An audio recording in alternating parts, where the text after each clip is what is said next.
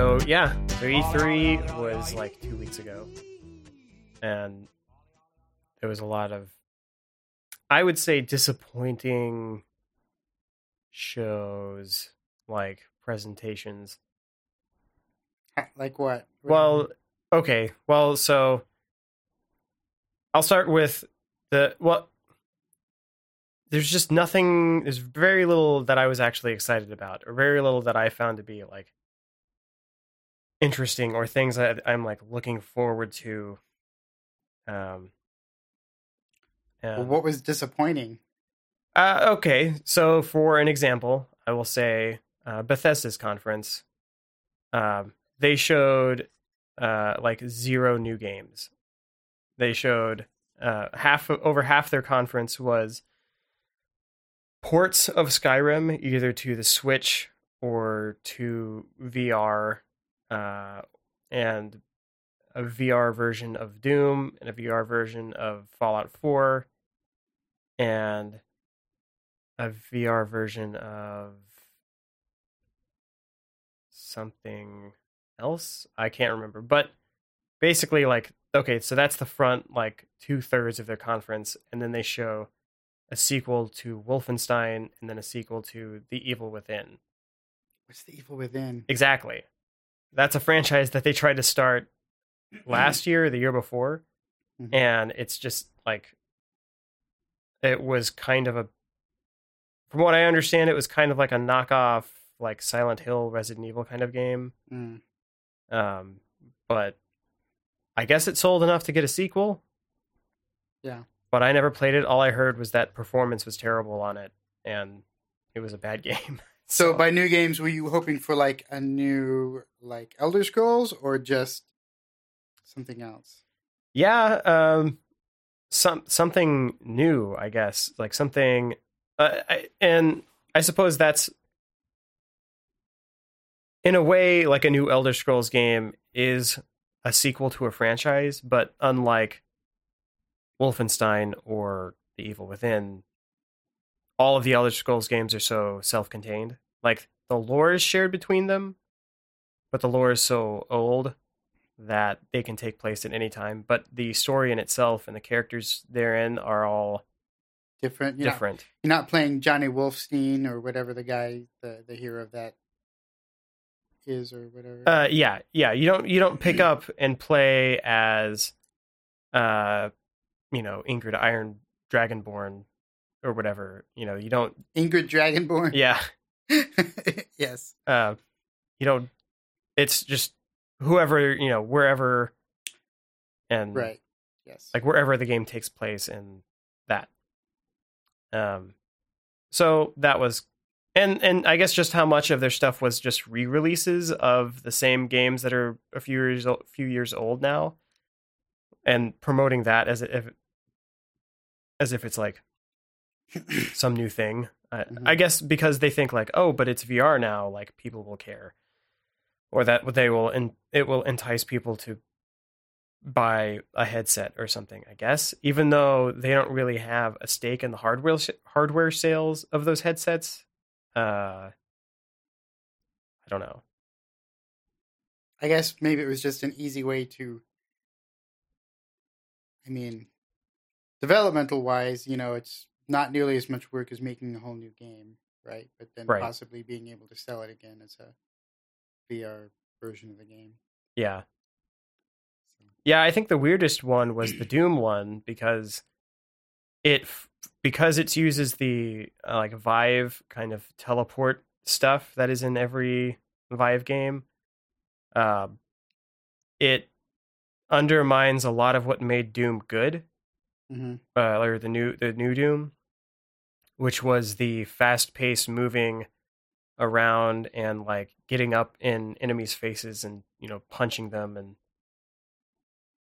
yeah, with this thing, it just becomes a shooting gallery. Yeah, and yeah, I want to know how you pickpocket in Skyrim and stuff as VR. It's like, you crouch? You literally have to do squats to sneak? Like, how does that work? I don't know. I would guess that it's just a button press but I have no idea. Yeah. I'm interested to know if they actually have full physics sim on the weapons, like if it's like 1-to-1 sword physics motion. Yeah, that would be neat. I want more like the problem is like I want the spellcasting stuff to be better. The magic system was cool it was just I want the magic spellmaker back. Yeah, I would like part of it. A game with better magic and enchanting like, mechanics. They made like the casting magic was a lot more fun in that game, but it was garbage because you couldn't make it better because it was like Fireball was always the same strength no matter what, and you couldn't get better at it like you could with attacking with the bow or a sword. You could get better equipment and you could get stronger to do more damage with it and stuff. But yeah, like Fireball is Fireball, and it never changes. And it was just kind of lame, especially because some of the most fun spells to use were the earliest ones, and so they became worthless immediately. Yeah. And that kind of sucked. Yeah, if you tried to play that game using like just destruction magic, then you kind of handicap yourself because increasing the skill in that only increases your tree, like what you can access in the skill tree, and then that doesn't make the skill better. I think there's a couple of perks in there that like boost the damage or something. Yeah, but that's the thing is like you have to get the perk, and it's only that one perk that allows you to do more damage with the thing. Like you can't get a better version of a spell. Yeah, but it's just it might be fun to play that game in VR and do like magic and stuff like that, but I would probably just still be very like disappointed with the crappiness of the spell system. Yeah. I mean, at the end, well, and I'm also wondering like how if that version will have the same mods available to it that it does now, like, or if that changes the VR stuff, changes it fundamentally enough that some things just don't work anymore. Yeah. I'm also like curious, like how you deal with like the crap loads of inventory nonsense that I tend to get into. Oh yeah, that's like, another good question. How much like am I having to friggin' Minority Report shit around in my inventory to like organize everything? Because that's going to be a pain in the butt. I mean, that's the thing about VR, at least with most of the like motion control stuff, is you have to just stand there and wave your arms around for an hour or whatever, or however long you're willing to play. And I guess if you like strapped a couple of 1-pound weights onto those Vive controllers, you get a pretty good workout. Well, if you're playing a Skyrim game. Yeah. A few hundred hours of just like waving your arms around with these like friggin' weights. Yeah. You know, then like at the like I finally beat Skyrim and you're coming out and you've got like friggin' like look like a roided out freak with like these giant massive arms. Like, why are your arms and shoulders the only large muscles on your body? Well, that's just how it works. It's 200 hours of flailing around. I didn't have to do push-ups, so yeah. Although you might end up with like massive quads too if you actually have to like physically squat to sneak. That would be awesome. To do all of your stealth arching. Yes, exactly. Oof. Yeah. I don't know. I just don't know. I guess I'll have to see somebody actually play it. But I don't. Because I had to buy Robbie a new computer. I basically spent my like go out and like just suck it up and actually get a Vive money on that. Like I really kind of wanted to get one, but then I work with somebody now who had spent a lot of time working in VR and she was trying to talk me out of it. It's like, yeah, like VR, there's not really like it's not really great yet. Was kind of like I think that is an amazing statement. Like an amazing statement or an understatement? No, just an amazing statement of like somebody who comes from working and developing in VR and to come to you and say and talk you out of buying a headset. Because I was talking to a coworker today because Like we have an internal like VR project going on right now, and I got to tell you, I'm not impressed with what's going on there. But it's because in my expression to him was like, yeah, the people, for the most part, the people I know who have gotten a VR thing, or the experience that I've had with VR is you put it on, you do something with it for about 10 to 15 minutes and you go, yeah, all right. And then you've bought one. And so you have some friends over and you show them that thing and you go, check this out.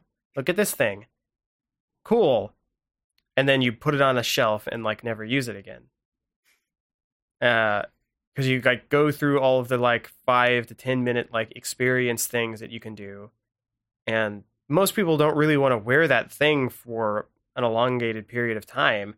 So it's kind of like, well, there it is. I did it. So I will say though, I might, if I could, I know as stupid as you think it is, like I might be interested in playing through Fallout 4 and Skyrim again in VR. Like I kind of want to go back and play through those games again anyway. But it might just be really interesting to play those games in like a VR kind of way. Like, but don't you get motion sick? No. I mean, no. Oh, I thought you used to. Yeah, I mean, when I was like 12 or something. Yeah, like decades ago, I had motion sickness issues. Oh, and it's more motion sickness was more of a problem with moving. Like, you know, if you're like looking down and reading while you're in a car, like it was actual movement, not simulated movement. That's never bothered me. Oh, yeah. Well, I don't know. Yeah, I have a hard time like replaying some of those games that are like hundreds of hours or whatever. I have no problem with that. I think it's just the like this like what do they call it? I look at it and I go, ugh, all right, that's an investment. Like, yes, you're talking somebody who's on the third playthrough of Knights of the Old Republic 2, like within a month, right? Like, so. Oh, geez. Yeah. So I don't have a problem with definitely that. If it's that fresh on my mind, like I can't redo it. I tried, I tried doing a second playthrough immediately of Knights of the Old Republic, and was just like, no. Seriously? It's really easy. All you have to do is every decision you made, make the other one. Well, I mean, I guess that's the thing is like, I just didn't find it as engaging a second time through. Like, I already knew like what was going to happen. I already knew kind of like what I was doing, so it just kind of felt like rote at that point. I don't know. I guess it was fun for me because I like to try different character builds or whatever. Like, Knights of the Old Republic 2 is way better because there's a lot more like options in how you can build out your characters. So that was the thing that is just really enjoyable for me. Yeah. I made the playthrough where I was like dual pistol wielding, like crazy blaster nutcase. And then I did a build where I was just pretty much full on force powers. Yeah, I think that's a big difference is that you enjoy a lot more like experimenting with like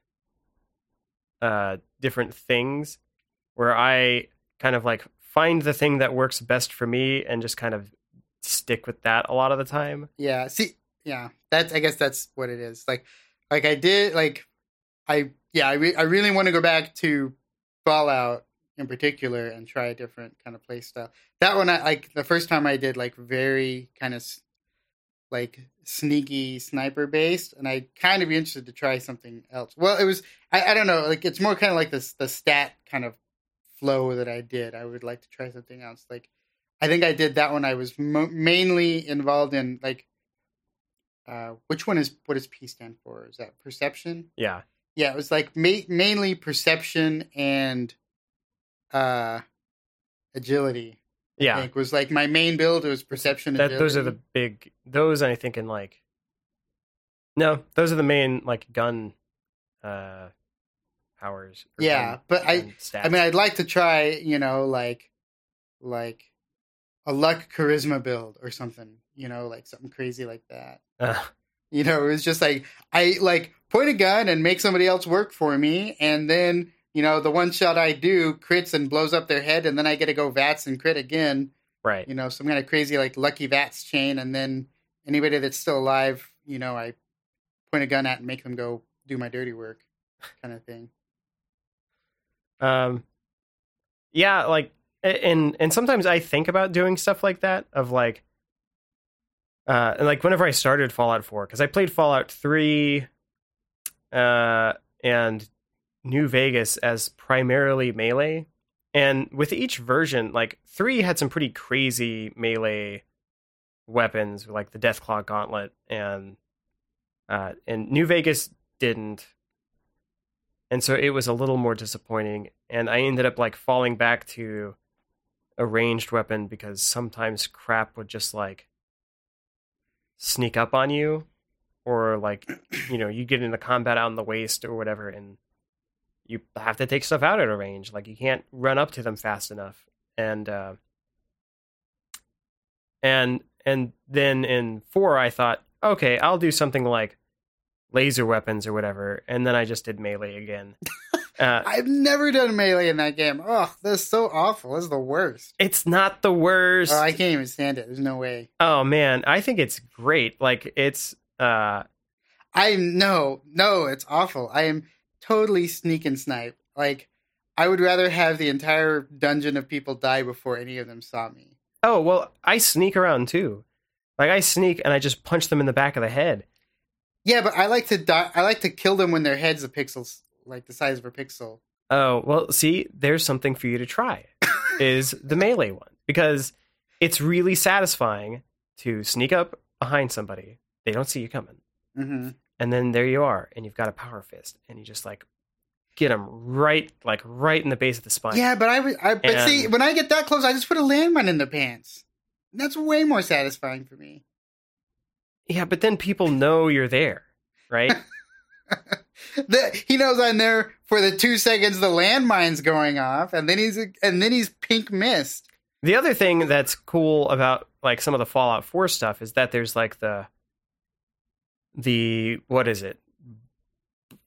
Blitz or whatever, and so you can stack these things where like you can kind of like dash around ninja style, like stealth attacking things. You get bonus for stealth attack. You get bonus for distance you traveled to punch somebody in the head, and then you get like crit bonuses or whatever, and it just like stacks to crazy like ends. And so anyway, I can like dash through and kill everybody in the entire room with my VATS points and like regen critical hits, and so I just like eat everybody's face. Yeah. Punching and dashing through the room. Yeah, I mean, I did a little bit of melee, like, sneak killing, because it was quieter, like before you can get silencers and stuff. That was, like, the quiet way to kill stuff in, like, tight spaces. So, yeah, I mean, I did a little bit of that. I always had a melee weapon on me, because you kind of need to. Yeah. But, plus, if you get there's one baseball bat. There's one baseball bat. Oh, yes. Yeah, everybody gets that one. The knock them. Yeah. It's great. But, yeah. And it plays a little, like, home run sound. Oh, maybe I didn't use that one. Oh. Well, that's a great one. It's a great one. Huh? Sends people flying into space. Okay. I said a bear flying, and it was hilarious. So, yeah, I don't know why you wouldn't try melee at least once. I've done it 3 times. It's been good to me every time you're melee. Yeah. I've never done it. One of these times I'll do like a snipey guy. Oh my gosh, I love it. Snipey shooty guy. Yeah. No, the really out of my comfort zone one that I should do is just demolitions. Yeah, demolition, like minigun, missile launcher. Oh yeah, just the heavy weapons. Yeah, heavy weapons is the super out of my comfort zone thing. That's the one. Yeah, because it's like I don't want to be seen and like kind of absorb hits while I damage things. Like, yeah. I mean, I used the the laser, like when there were spots where it's like you have to be in power armor. Like there's those times where you just have to be in power armor. Yeah. Right. So those times I used like the Gatling laser. Yeah. See, those times I can still melee people. Yeah. And I'm just this like hulking monster with like, you know, a sword in its hand. But they're dashing around. Yeah, but see, so the funny thing is, like, there's some spots where it's like you have to be in power armor, and I'm like I'm out of my power armor. I go around here and I sneak, and then I still go back, and I'm just like, it's like you're supposed to be in power armor and using a Gatling gun to like mow down people, and it's like, no, thank you. I'm gonna go back out of my power armor and get my little silenced pistol and just go around and shoot people in the head. Yeah. And the funny thing is, like, as much as I like stealth, like, I refuse to use stealth boys. Like, I never use a stealth boy. Like, I refuse to use anything that. Yes, I refuse to use consumable items in video games. I don't know what my problem is, but I just won't do it. Okay, but you had to use like the Radaway and stuff, right? Yes, but I was very limited use of that. I would like go find water pumps that I wouldn't eat food most of the time. I'd go like find a water pump and drink from a water pump. Yeah, Radaway was the only thing that I used because you kind of have to use that because it doesn't just go away on its own. Yeah. But yes, for the most part, like it was like stim packs or whatever, like only if I was like somebody was actively shooting at me and I was about to die would I use like healing items. So I guess the other thing that Bethesda did that was kind of bother to me was the whole Creation Club thing, which just seems like they're just trying to get a piece of the mod community, even though the mod stuff is basically what sells their games the most. Right. They like want their cut. Yeah. So part of me thinks it's primarily, I really think it's like generally just mostly targeting console markets. Yeah. Because as it is right now, you can't get mods for those games on the console, right? No, you can. You can? Yeah. Oh, well, I guess that's evolved since Morrowind, where you couldn't. Yeah. Morrowind and Oblivion, you couldn't. Okay. Skyrim on the PS3 and Xbox 360, you couldn't. But the definitive edition release on the PS4 and Xbox One, you can, with some caveats on the PS3 because of how Sony handles some of that content stuff. Okay, well, anyway, that seems like that's pretty recent. Yeah. Which is why I'm not aware of it. So, again, I think mostly it's targeting the console market. But the thing is, it is absolutely a win-win situation for Bethesda. Because it's like, oh, we don't have to employ people. You know, they can go on here and they'll make some money. You know, it's basically for modders that think they can get people to buy their mods, right? Yeah. And Bethesda will make some money off of it, you know, because of that. Mm-hmm. And they're basically kind of iPhoning their stuff too, right? Because it all has to work.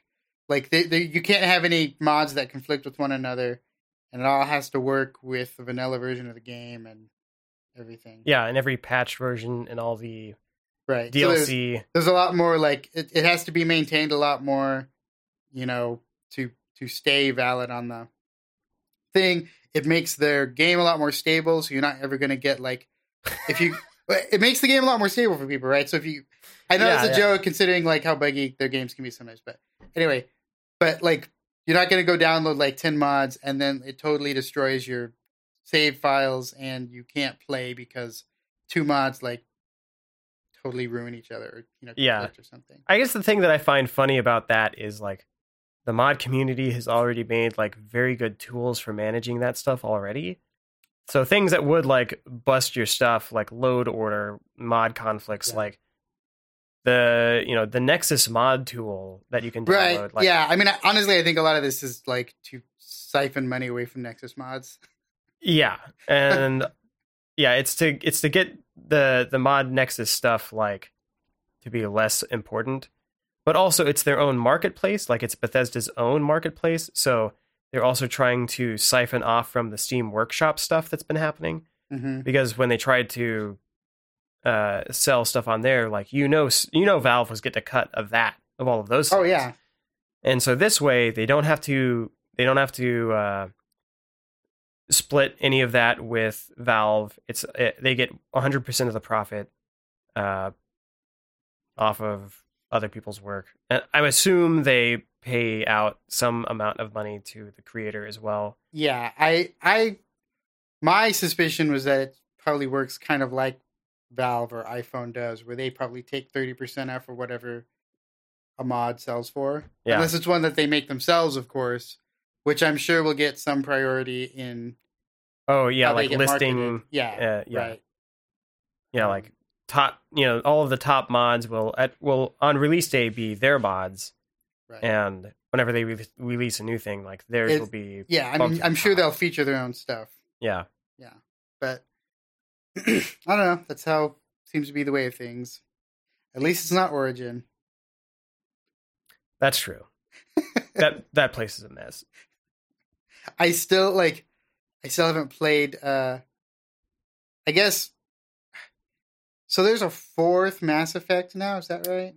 Yeah, I still haven't played the third one because I can only get it on fucking Origin. I played it because I got it for free, and that's why. Yeah, well, there you go. But you know what? Did you played 2 though, right? Yes. Okay, so you kind of played 3, but the ending's less disappointing, and the story's not as bad. But for 3? No, on 2. Oh, okay. Yeah, but the gameplay's nearly the same, like almost nearly exactly the same.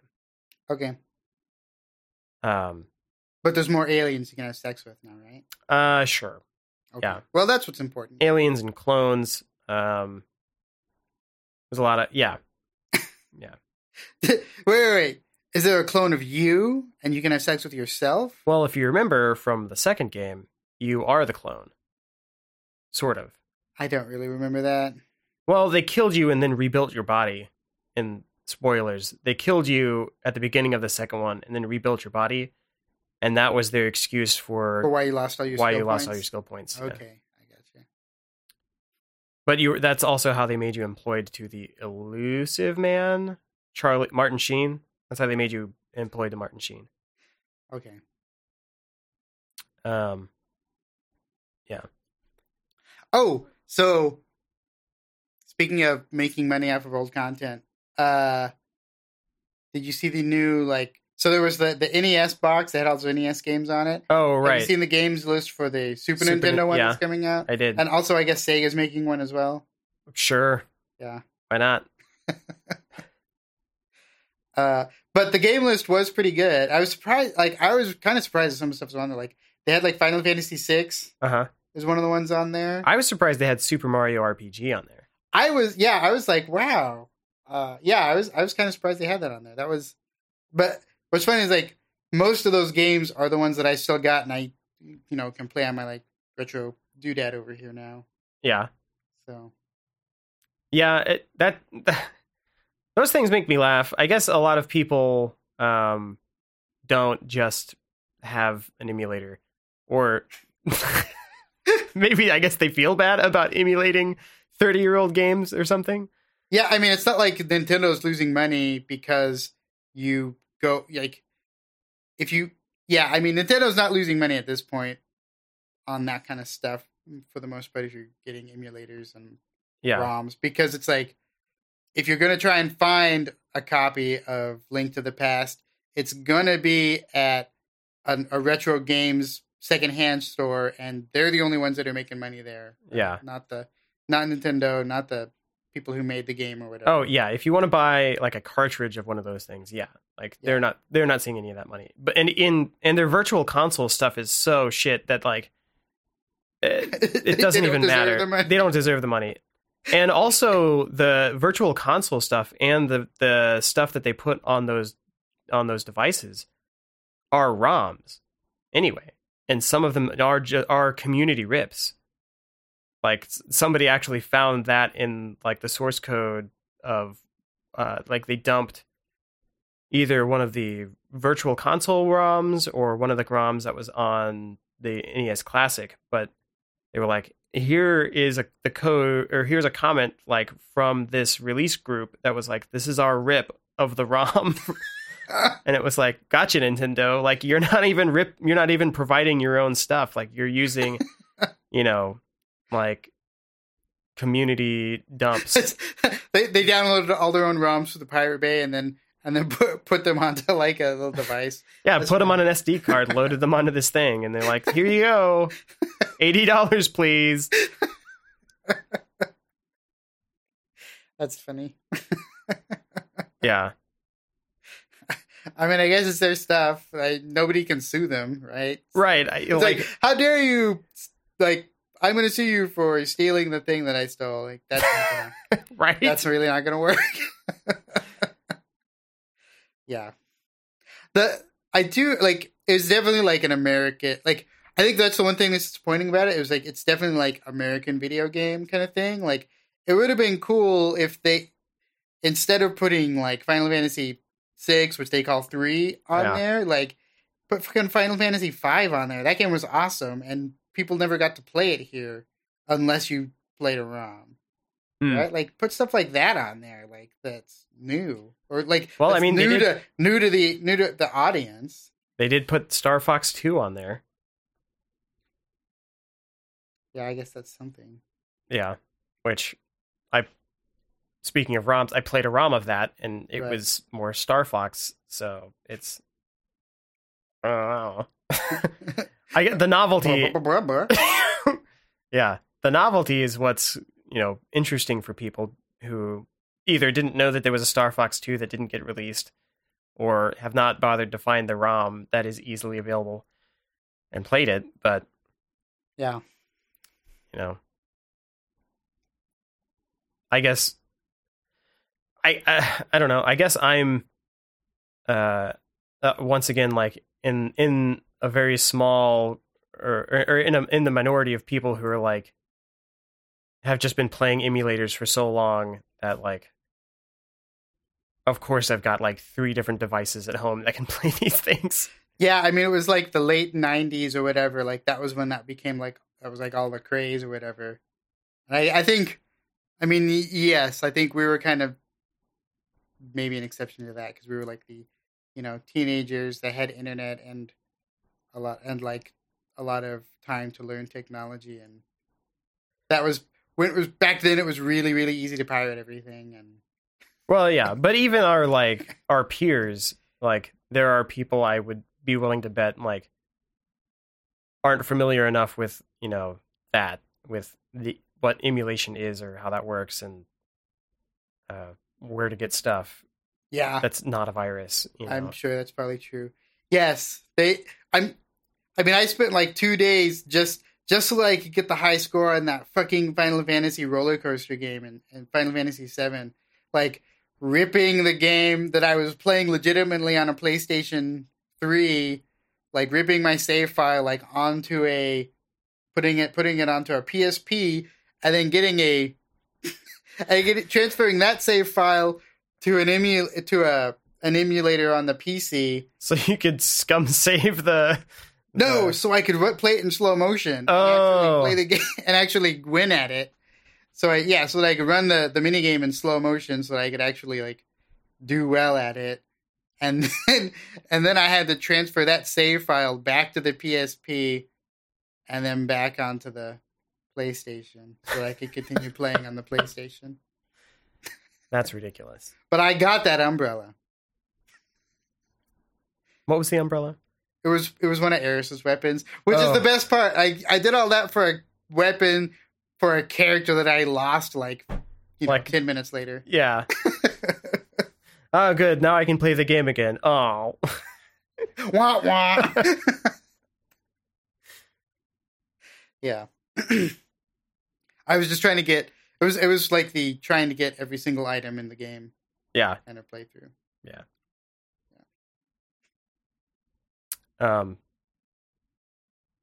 Yeah, so I don't know. I understand. I feel like most of the want to buy the SNES Classic is like the novelty of owning that thing, and I have a feeling that it's going to be the same story as the original, the NES Classic thing. It's just going to sell out real quick. Like, it's going to be hard to find. It's just going to be resold at exorbitant prices and gouged for whatever people can get for them. Mm-hmm. And then Nintendo will say like, all right, well, that was it. We end our run. Speaking of that, have you heard about like I think it was one of the new NVIDIA cards is getting like the prices on that is skyrocketing because of Bitcoin mining. Oh yeah, it's like the 980 or something like that. Yeah, like I think that's the one that's in my computer. No, might be. I don't know. I gave away my 980 Ti to a friend of mine. Man, you should have sold it for Bitcoin miners. Yeah. Well, how was I supposed to know? Right? I don't know. We're really not in the Bitcoin mining scene. No, but if I can take advantage of them, like, sure, I'd do that. Yes. Although, like, also, like, Bitcoin has become, like, really, really valuable now. They're, like, thousands of dollars. Yeah. Every kind of, like, cryptocurrency is gone up in value. It's weird. I feel like that's a bubble. Oh, I mean, definitely. It's a bubble. Like that's, I don't know what. But also, like, I don't know about you. I'm not really keen on getting involved in a sub-currency, like a meta-currency that is mostly for drugs and human trafficking. Yeah. Like, I just don't want to do that. Right. I know. Yes. It's definitely like, if you're going to do something illegal, you're going to use Bitcoin. Yeah. And like, I don't. Or like, and it's also like the stuff that like hackers use to like take Netflix hostage and threaten to like release their latest TV show early or something and stuff like that. Yeah. It's only used for bad things because it's harder to, like, there's no paper trail, you know, like it's, so it's just feels like bad news all the way around. And I don't want as much as like, oh, if I had gotten on the boat early and gotten involved in Bitcoin and got a whole, and, you know, put a handful of money in there, I'd be a millionaire or whatever. Like, you know. Yes, but so you don't like that if you were a millionaire, the millions of dollars you got would probably have come from like cartels and or it would have pedophiles. I mean, it would have come from like the inflation and like that those Bitcoin or whatever would not have been involved in those transactions, but like the system is kind of what bothers me. Like you don't like the fact that you're like taking part in an evil, in a corrupt system. Yeah, it's like let me just dip my toe into like the seedy underbelly of the world, right? Just so I can make some possibly fast cash. Right. Like that's real gross to me. Unless it's a video game, then it's fine. Well, we are in the video game business. And that I'm just saying I'll do anything evil in a video game. Oh, okay. I thought you were saying the video game industry is part of the seedy underbelly. Oh, no. I will be in every kind of evil organization if it's in a video game. Oh, no, yeah, that definitely. No, when I played Daggerfall, you remember, the first thing I did was make my character, walk into town, and stab everybody. And then spend the rest of the time running from guards. Spend the rest of my time running backwards from guards and killing them as I could. And then waiting for my letter from the Dark Brotherhood, saying they like my style. Yes, it's bold and bloody. That was how I found out about the Dark Brotherhood's existence. That's true, yes. I wonder if I can just kill this guy. Oh, I guess I have to kill all of these guys. Well, and then I escaped. Then I came back to town, and a little boy was like, here you go. Yes. Welcome to the Dark Brotherhood. That was funny, yeah. I don't know why it's not that easy in future games. Like, it could just be like... It was really a lot of work in some of the other games, wasn't it? Yeah, you have to like track down a dude and do a special thing, and you couldn't just like, you know, murder spree your way into their good graces. Yeah, Morrowind didn't even have it. They had that other stupid writ system nonsense. What was that other? It was like it wasn't the Dark Brotherhood. It was some other like assassin group. Oh right, it was the.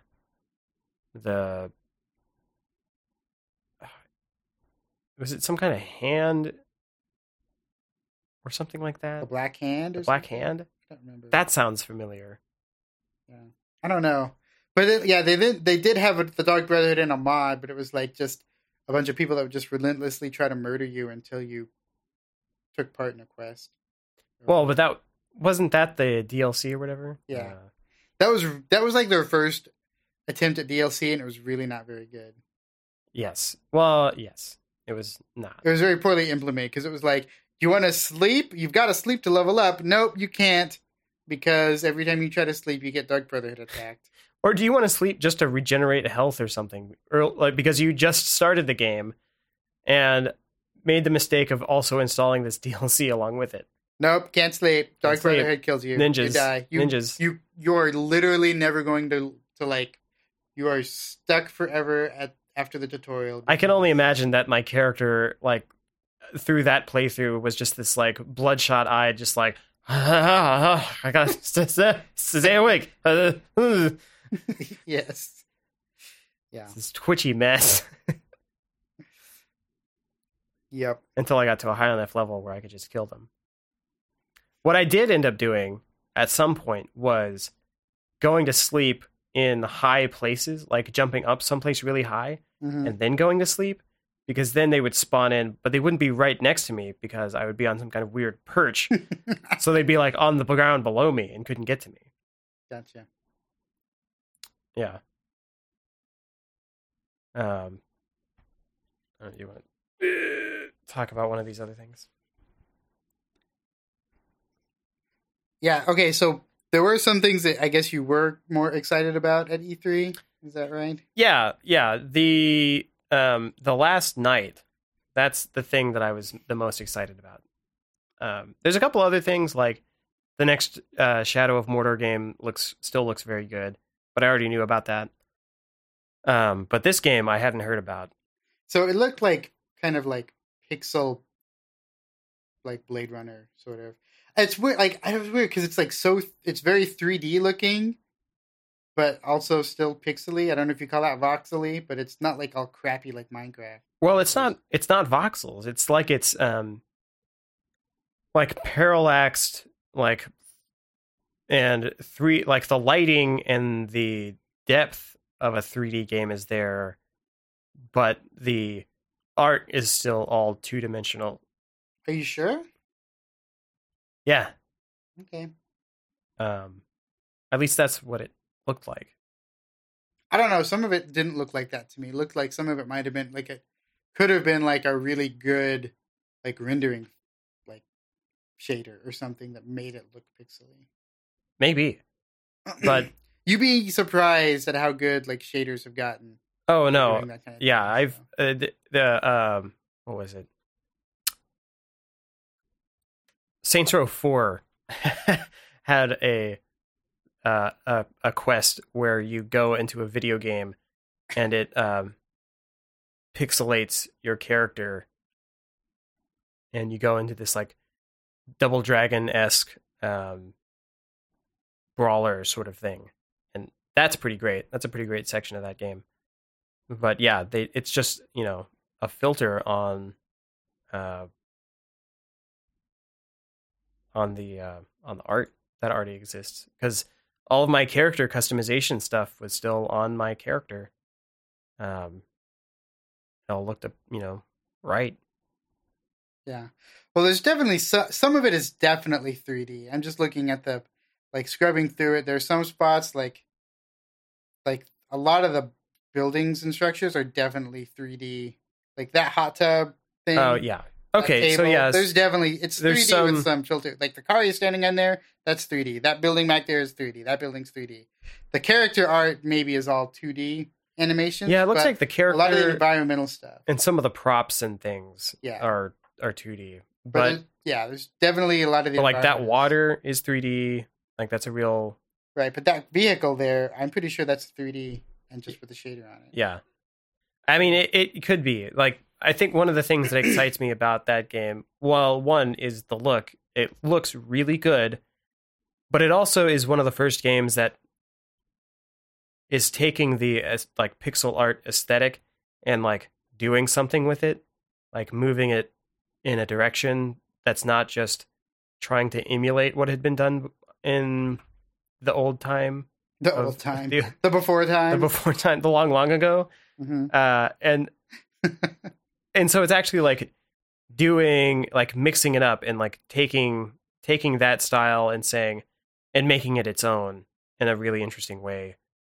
But also like you don't really get a sense of what the gameplay is, but it kind of gives you a vibe of like another world or flashback or something, and it's I am interested in playing another one of those kinds of games.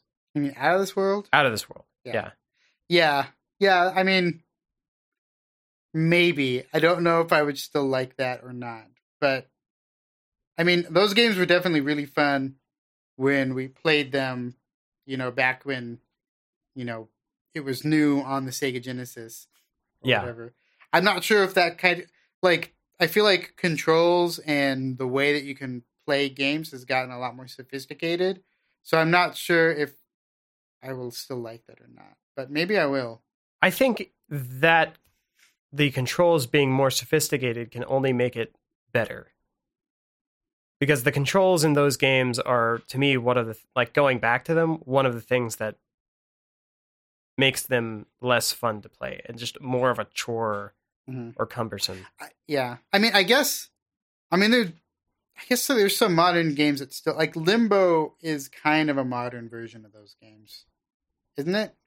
I mean, the way that it plays, it's kind of a scene by scene sort of puzzle kind of thing. Yeah. And there's moments where like, the spider's chasing you and you kind of have to go in a certain direction.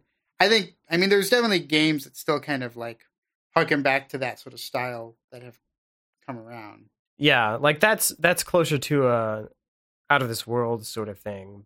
But as far as the like scene by scene sort of solve the gameplay is similar. But Flashback was much more of kind of a free roam around the map and discover things and solve the puzzles, and with some light and sometimes challenging combat. And most of the combat challenge for me in that game was the controls and like fighting with like I have to duck this way, or if I drop down like this, like then I have to duck immediately, and like some of that stuff. But it all felt just like so clunky for the time because it is on the Sega Genesis. So yeah. But it was very cool. Like that was like those games were really neat because it was the first. I felt like they pushed kind of that pixel art kind of stuff pretty far. Like it was the first game that felt really cinematic. Like when you played it, like there was kind of just a certain like quality level to them. Just felt a lot different than some of the other games of the era. Yeah, and like Out of This World in particular, I think had a lot of it's a lot of simple shapes, and so I think they can get away with a lot more of like motion and how things move. And I think they did like rotoscoping on actual actors to get that kind of performance out of the pixel art. Yeah, but yeah, it was somehow it was very stylized, but somehow a lot more real feeling than say like Mario or Sonic the Hedgehog. Yeah. And that just made it, I don't know, it was a very different kind of immersive sort of experience that was really cool. Well, I guess the other thing is they like actually had like human proportion man running around, It's not just like some squatty little plumber dude. Right. And he also like sucked, right? Like he was very definitely like fragile and human. Oh yeah. But he had momentum and stuff with his running. Yeah. So like you'd have to like pick up the pace, and then when you try to stop or like quickly turn and run the other direction, he would like have inertia and like slide a little bit and pivot and that kind of stuff. Yeah. So yeah, it was pretty crazy. But yeah, this game looks like in the vein of that, but I don't know. I'm really interested to see just what that game turns out to be. Mm-hmm. And so what was the other one? The other one, well, the other one that I think is an interesting thing to look at is Beyond Good and Evil 2. It's the game that like everybody thought was just dead. But I guess it's not. It's still in development. And so they during the E3 presentation, they released this cinematic trailer that like gives a lot of the vibe that the original game kind of had. For me specifically, it was the music, because I had heard the music and it's so like just ethnically interesting, of like a Indian hip hop kind of thing to it. Uh-huh. Like the cab scene in Fifth Element. Yeah, kind of like that. Where, yeah, it was actually a lot like the cab scene in Fifth Element. That was more of a Middle Eastern, but yeah, similar kind of thing. I forget where that guy is from, but I did find that album. Is he Egyptian? I don't know. I had an Egyptian friend that really liked it, and I can't remember if it was because he was Egyptian or not. But well, it could be. Yeah. He does things so in that song, he does things that are like pretty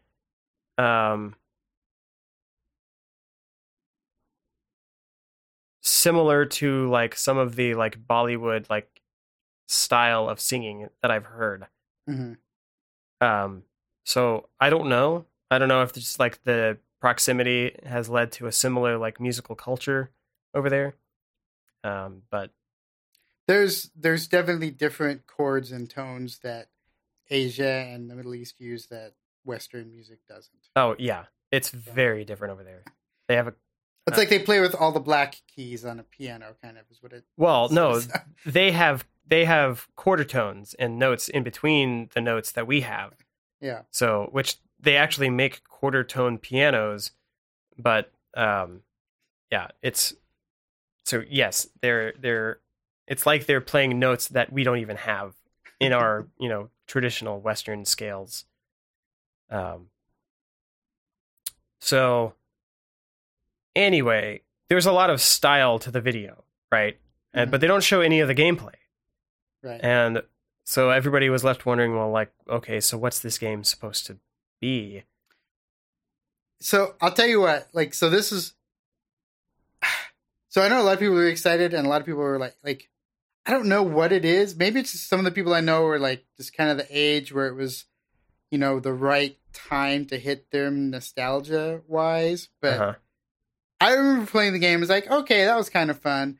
But I don't like just fall over myself in love with the first game like some people tend to be. Okay, yeah, neither do I. And I don't really get it. Like, I get it. It's like, okay, I mean, it was kind of a Zelda game, and you get to have an Asian female in it or whatever, Or she was orange. Like, I don't know what race that is. Her name was Jade, so I kind of just went Asian because that's what I assumed. But I was like, okay, so I guess that makes it kind of neat. But I was like, the camera thing was kind of like the... And then I'll tell you what, this is what I really remember about the game, was there was like some kind of stupid collectible that you had to get. Yes. And there was one that you could only fucking get by typing in some damn code on a website or some bull crap. It's like you had to go to a web page and enter a code and like get it from the web page, or go to the web page and do something, and then you would get a code, and then that was like how you got like one of them.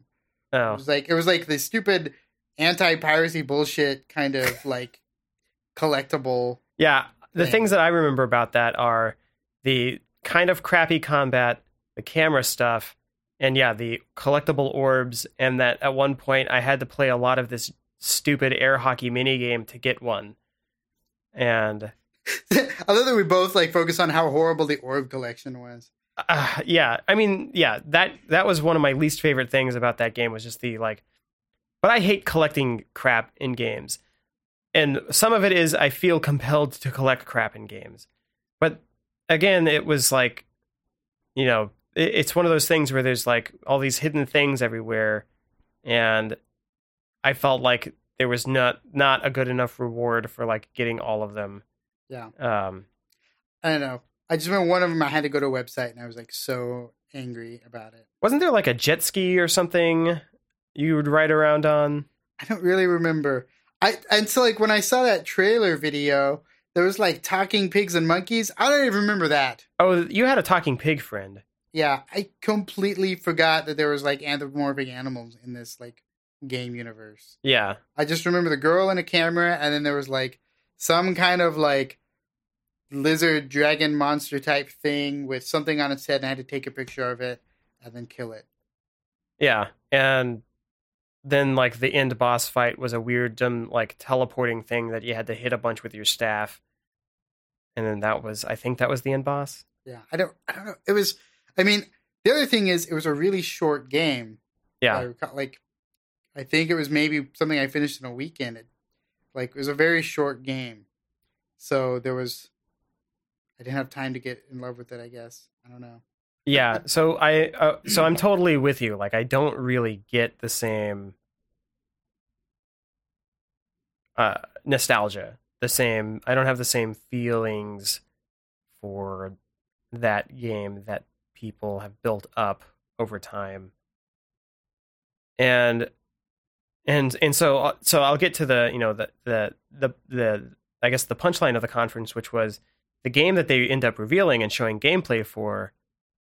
Nothing to do with any of that stuff. Like, it's not a Zelda game. It's not a collecting stuff game. There's no camera, anything. You don't even have the same characters. It's a prequel, right? It takes place like before any of the events in that game happen. And what it is some kind of like space exploration, get into a spaceship and fly around the galaxy. But you can also go down into like, street level and stuff, and they really didn't show much about how like what you actually do, but you can fly around as a space monkey, and it's multiplayer, of course. And so I knew you were going to say multiplayer at some point, and so it's kind of like, what is this? I don't know what this game is anymore. Like, I don't know what this is, but it's definitely not Beyond Good and Evil 1. So it's this other thing that this guy wanted to make that uses the same, I guess, aesthetic. It's the same IP, or whatever. So people were like really jazzed about it, and then like suddenly very disappointed because it had like shattered their dreams of getting a real sequel to that game that they liked. So I don't know. But the video was pretty. The video was pretty, and the tech demo for the engine is really cool looking. Like, it looks very good, and like the ability to like fly in really close onto like this cityscape and then fly out into space, like very seamlessly, or just like cruise around the world is like, what they were promoting with like No Man's Sky kind of stuff. But it all looks like photoreal rendering stuff instead of procedural like No Man's Sky stuff. So I don't know. I guess we'll see. But it's just a really interesting reveal for this game because it's not anything anybody wanted. Yeah. It's not the game they wanted, it's the game they deserve. Yeah, that's pretty true. Okay, then. Yeah, we've been going for about an hour. Yeah. I guess we don't have time to go into my list of grievances against Wonder Woman. Okay, no, go ahead. What do you? Why do you? So you did not like what? I thought it was a fun movie, and I thought, okay, of the non-Christopher Nolan Batman stuff, has been like the best movie to come out of DC since The Dark Knight, basically. Yeah, yeah, that's kind of the refrain, and it's also sort of like faint praise, I suppose, right? Because it's like, well, hey, you didn't screw it up this time. You know what? It's not garbage. It's not a garbage movie. So good on you for that one. I didn't hate it, right? I'm like I've got a bulleted list of things that I didn't like about the movie, but I did enjoy watching it. It's just there's things that like kind of stack up in my mind and like make it hard to be like enjoyed if you like.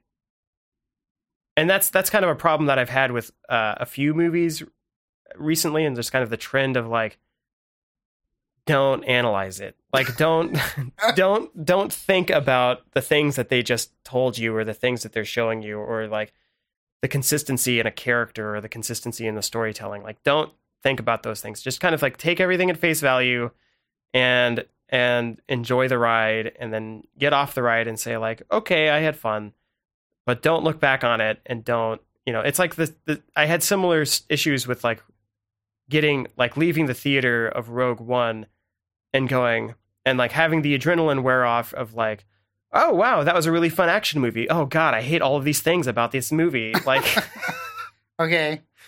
And so like while it was fresh on my mind, I had to like write up this list of things. Okay, so let's go through it. Okay, so why does she know how to speak modern English and other languages that didn't exist before the Amazons' exile?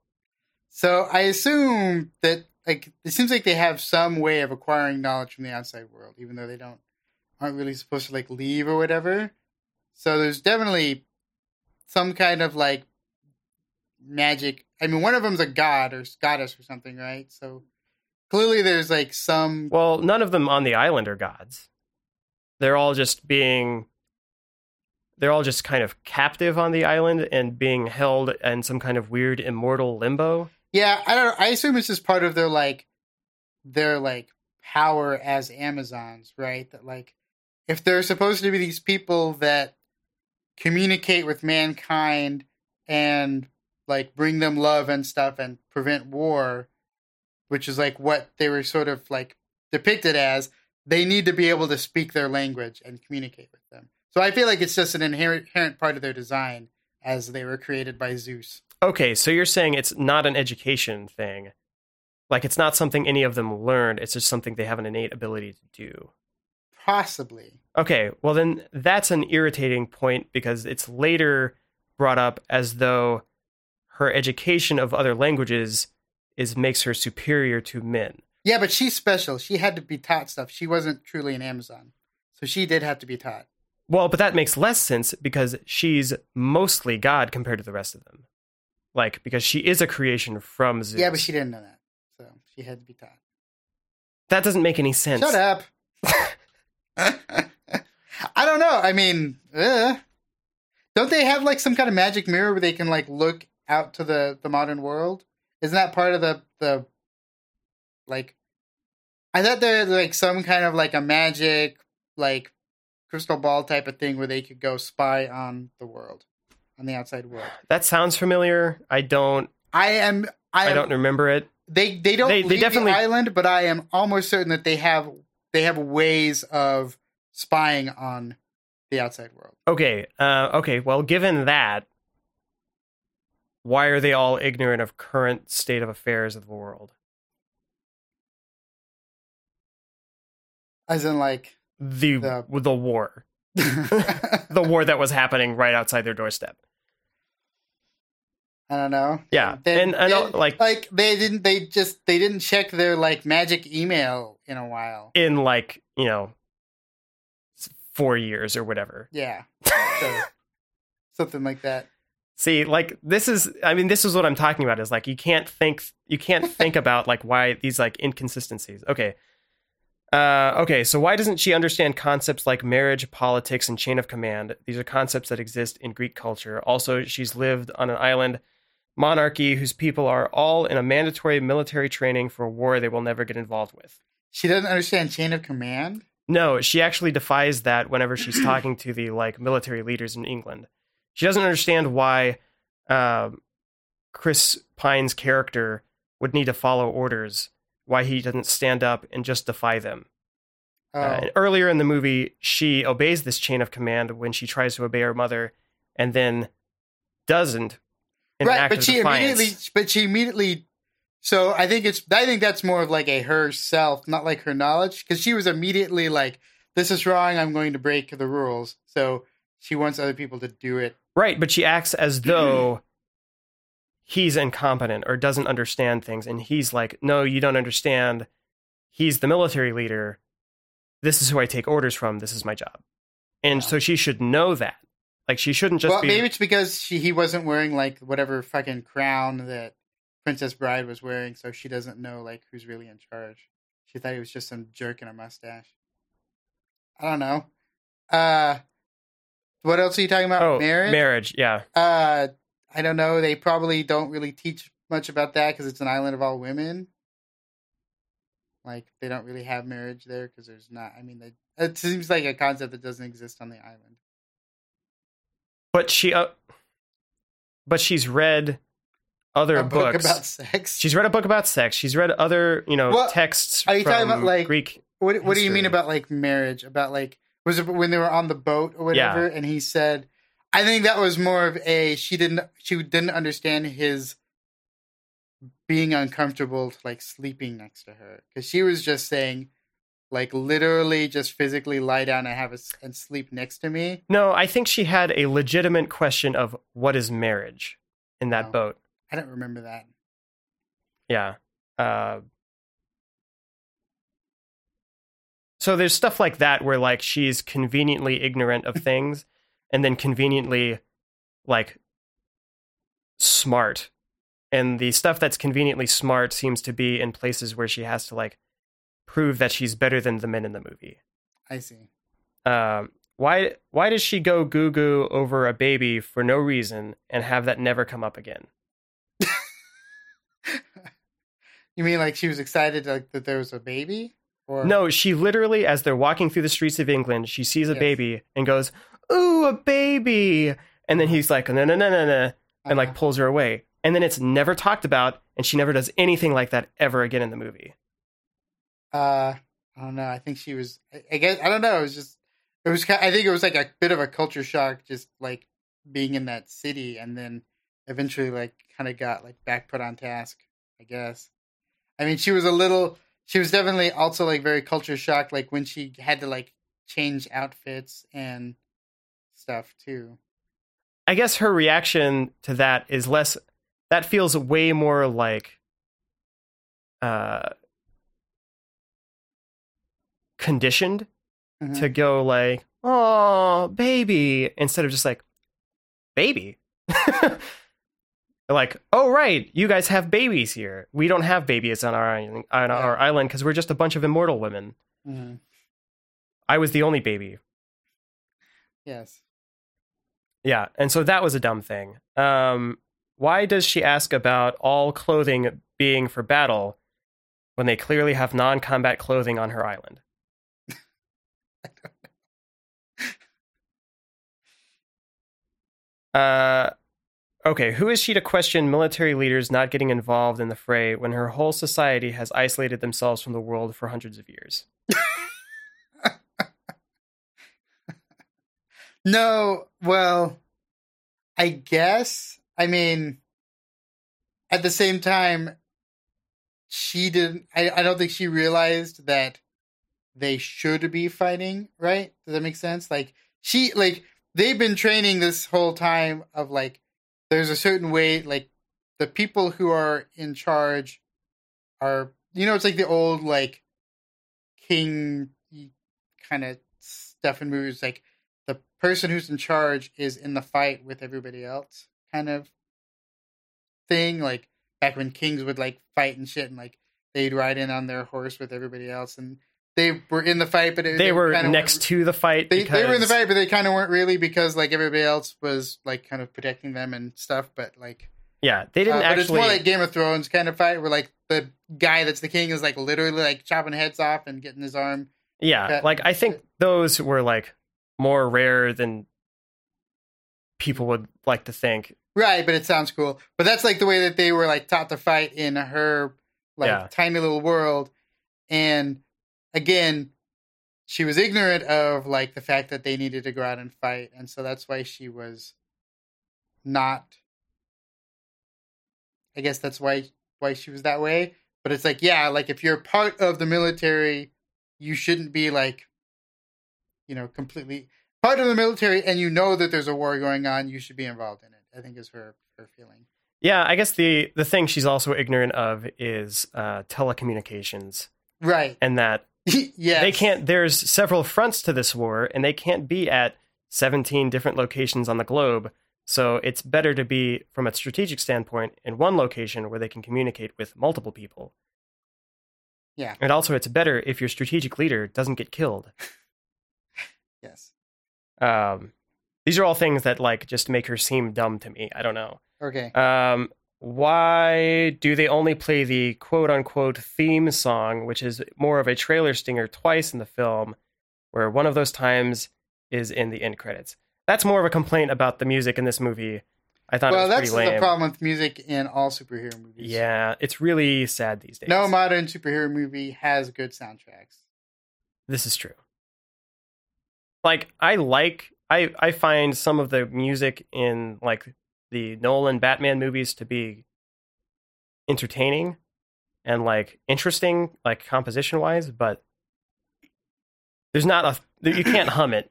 There's no melody. The only superhero movie that is known for its music is Guardians of the Galaxy, because it's all licensed music. Yes. Yeah. It's Ooga Chaga, Ooga Chaga. That's the theme song to Guardians of the Galaxy. Yeah. Yeah. It was, yeah. Blue Suede, and then what was it in the next one? It was oh crap. Stevie Nicks. What was that band that she was in? I blanked on it. Fleetwood Mac. Fleetwood Mac. Yeah. So it's a Fleetwood Mac song. Which one was it? The one for the trailer. That it was.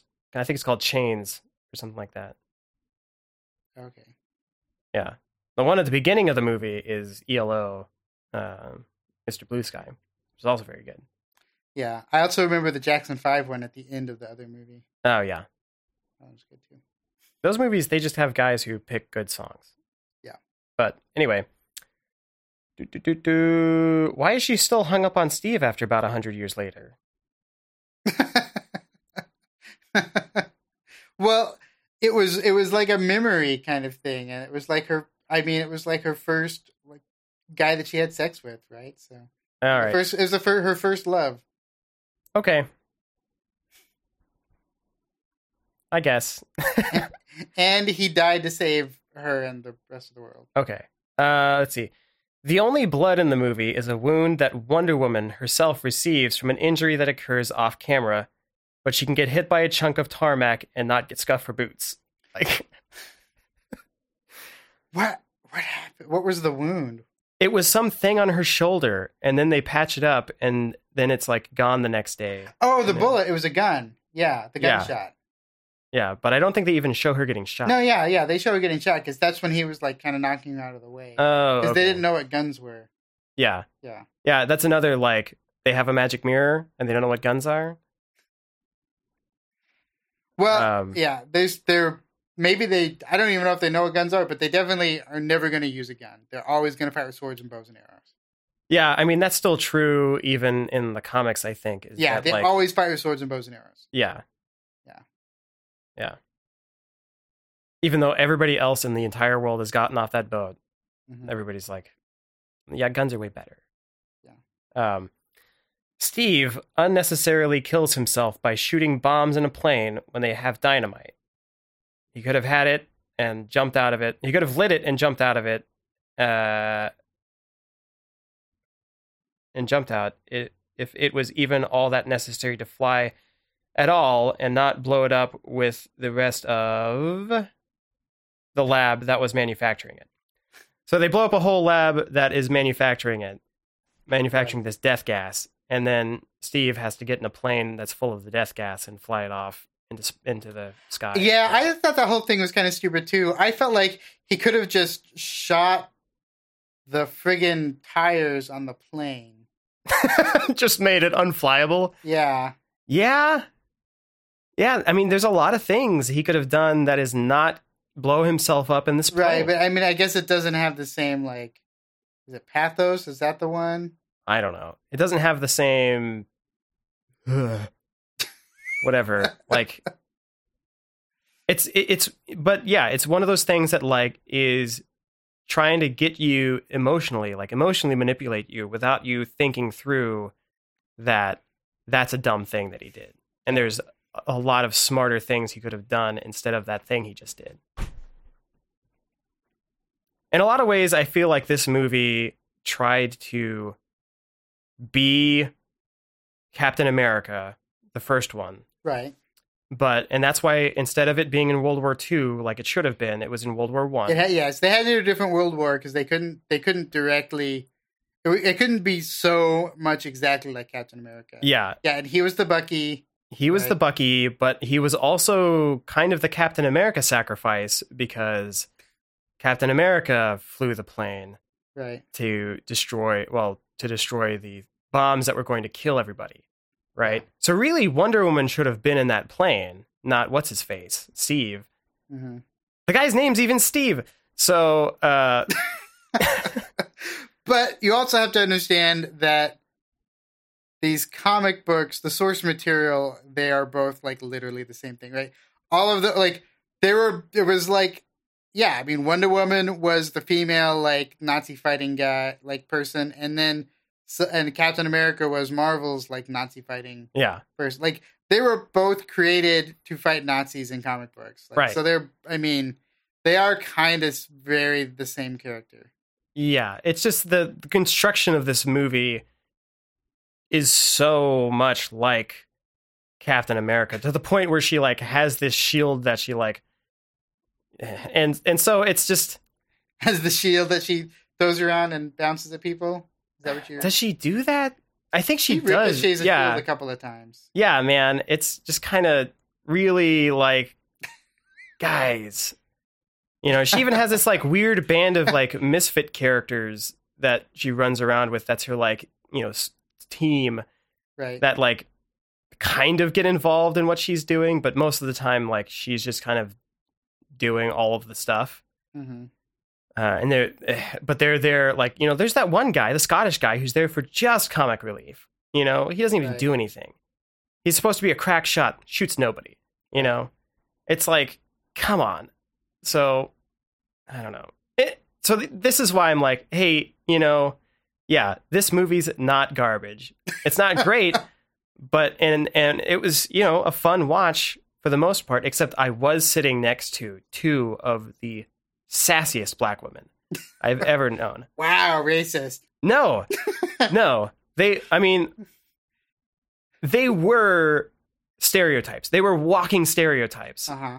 Like, and talking the whole movie, is that the problem? Yes. Okay. Like I made a huge mistake not seeing this at the Alamo Drafthouse because I saw it at Studio Movie Grill where you're allowed to talk through the movie and yeah, it was just like anytime Wonder Woman made any kind of like snark comment about how things were happening, it was just like, oh, it took a woman to say that? You know, like like the entire movie. Or they would just be like, whenever she'd be fighting, they would be like, oh yeah, get it. And even whenever she was about to have sex with Steve, they were like, oh yeah, get it, girl. Get it, girl. Yeah. You know, and I forget who came on. Oh, there was a preview for that Dark Tower movie and Idris Elba comes on screen. Oh yeah, I'm sure. Yes. And they were just like, oh yeah, that's who I'm talking about. You know, and it's just like, golly, like Just you couldn't. It was irritating then. Yes, like that was very much irritating. I was in a crowd of woman power the entire time, and it was just like I can't take this. See, Robbie and I saw it like 2 weeks later, and we saw it in like the big comfy lounge chair movie theater thing where you get your own like recliner. It was quiet. It was very nice and comfortable. Yeah, this is a fine movie if you want to watch it at home. You know, if you want to rent it or see it on, it probably won't be on Netflix, but yeah, but you know, it's fun.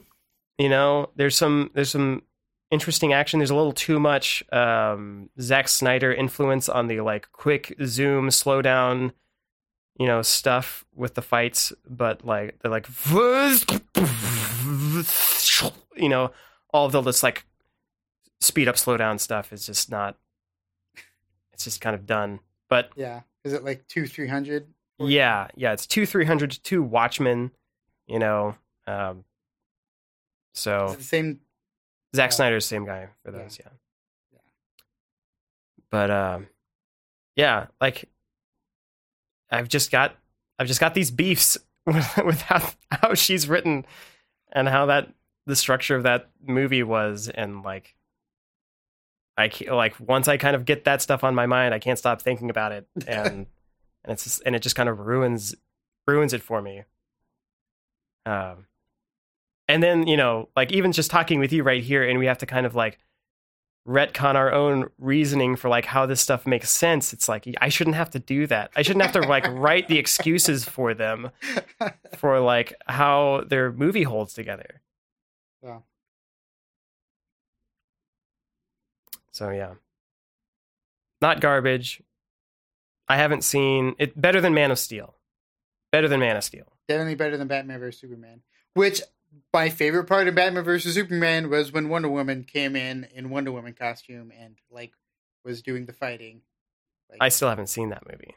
Oh, that's the best part. Just like the scene that has the fight scene when Wonder Woman gets involved is the best part of the movie. So yeah. Okay. Well, with that out of the way, I think we can wrap it up. No, you have to go. You can play Gwent now as a standalone. No, isn't that great? I can't. It's its own game now. I can't. Now you don't have to go through all the pain in the ass of playing The Witcher to get to your Gwent. Don't you love that? Isn't that what you were wanting? Now I can have a real life experience of trying to avoid playing Gwent. As much as possible. Hopefully I don't have any situation where somebody's life depends on me playing Gwent with them. I'll tell you where you need to go if you beat me at Gwent. Can I borrow your hedge trimmer? Yes. If you beat me at Gwent. Yeah, again! I just have to tell everyone I know that knows you to, like, if you ask them for any kind of favor, you have to beat them at Gwent now. That's what I'm going to do. Like, that's like the prank for life. Or just like, if I ask them any question, they'll only answer me if I play them at Gwent. Yes. I don't even have to beat them. I just have to play them at Gwent. Yes. Like, where did the stapler go? Where is that? I'll tell you. I moved it. But you have to play me at Gwent. Damn it. I'll do that at work. I'll send that at work. Everybody troll Jesse at work for a week. If he asks you something, he has to play you at Gwent first to get the answer. I hate it so much. You'll just be like, I'll tell you where the stapler is if you play me at Gwent. I'll just look around a little bit. Well, longer. Here's a paperclip. It's done. That's good. It's good enough. I'll just bite this with my mouth and like crimp it with my teeth. You know what? I hate physical files anyway. I'll just throw this away. It doesn't matter. I don't care. I won't, file whatever this is. Clearly, it's not all that necessary. Why did I have to print this out? I'll validate your parking if you play me at Gwent. No. Here's $2. I'll pay you the money. I don't care. I don't care what it costs. Great.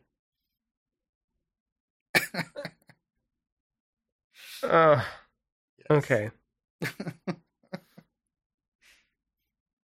All right, what are you going to call the episode? I don't know.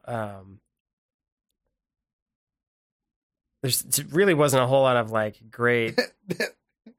Sorry, I didn't come up with any crazy one-liners for you on this one. Yeah, that's trouble. I kind of disappointed you, I guess.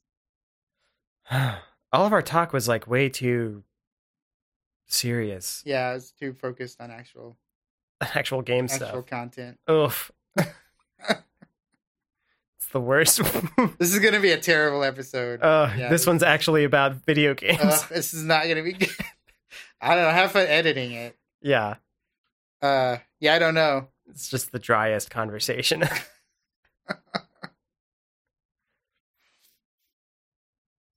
I mean, we could just call it Only If You Play Me at Gwent. I guess so. That's the best thing I've got. That's the only like real like non-serious content I can think of. Oh, I don't know. Maybe I'll think of something as I go through this as I'm editing. Yeah. But that's for now. That's what it is. Only If You Play Me at Gwent.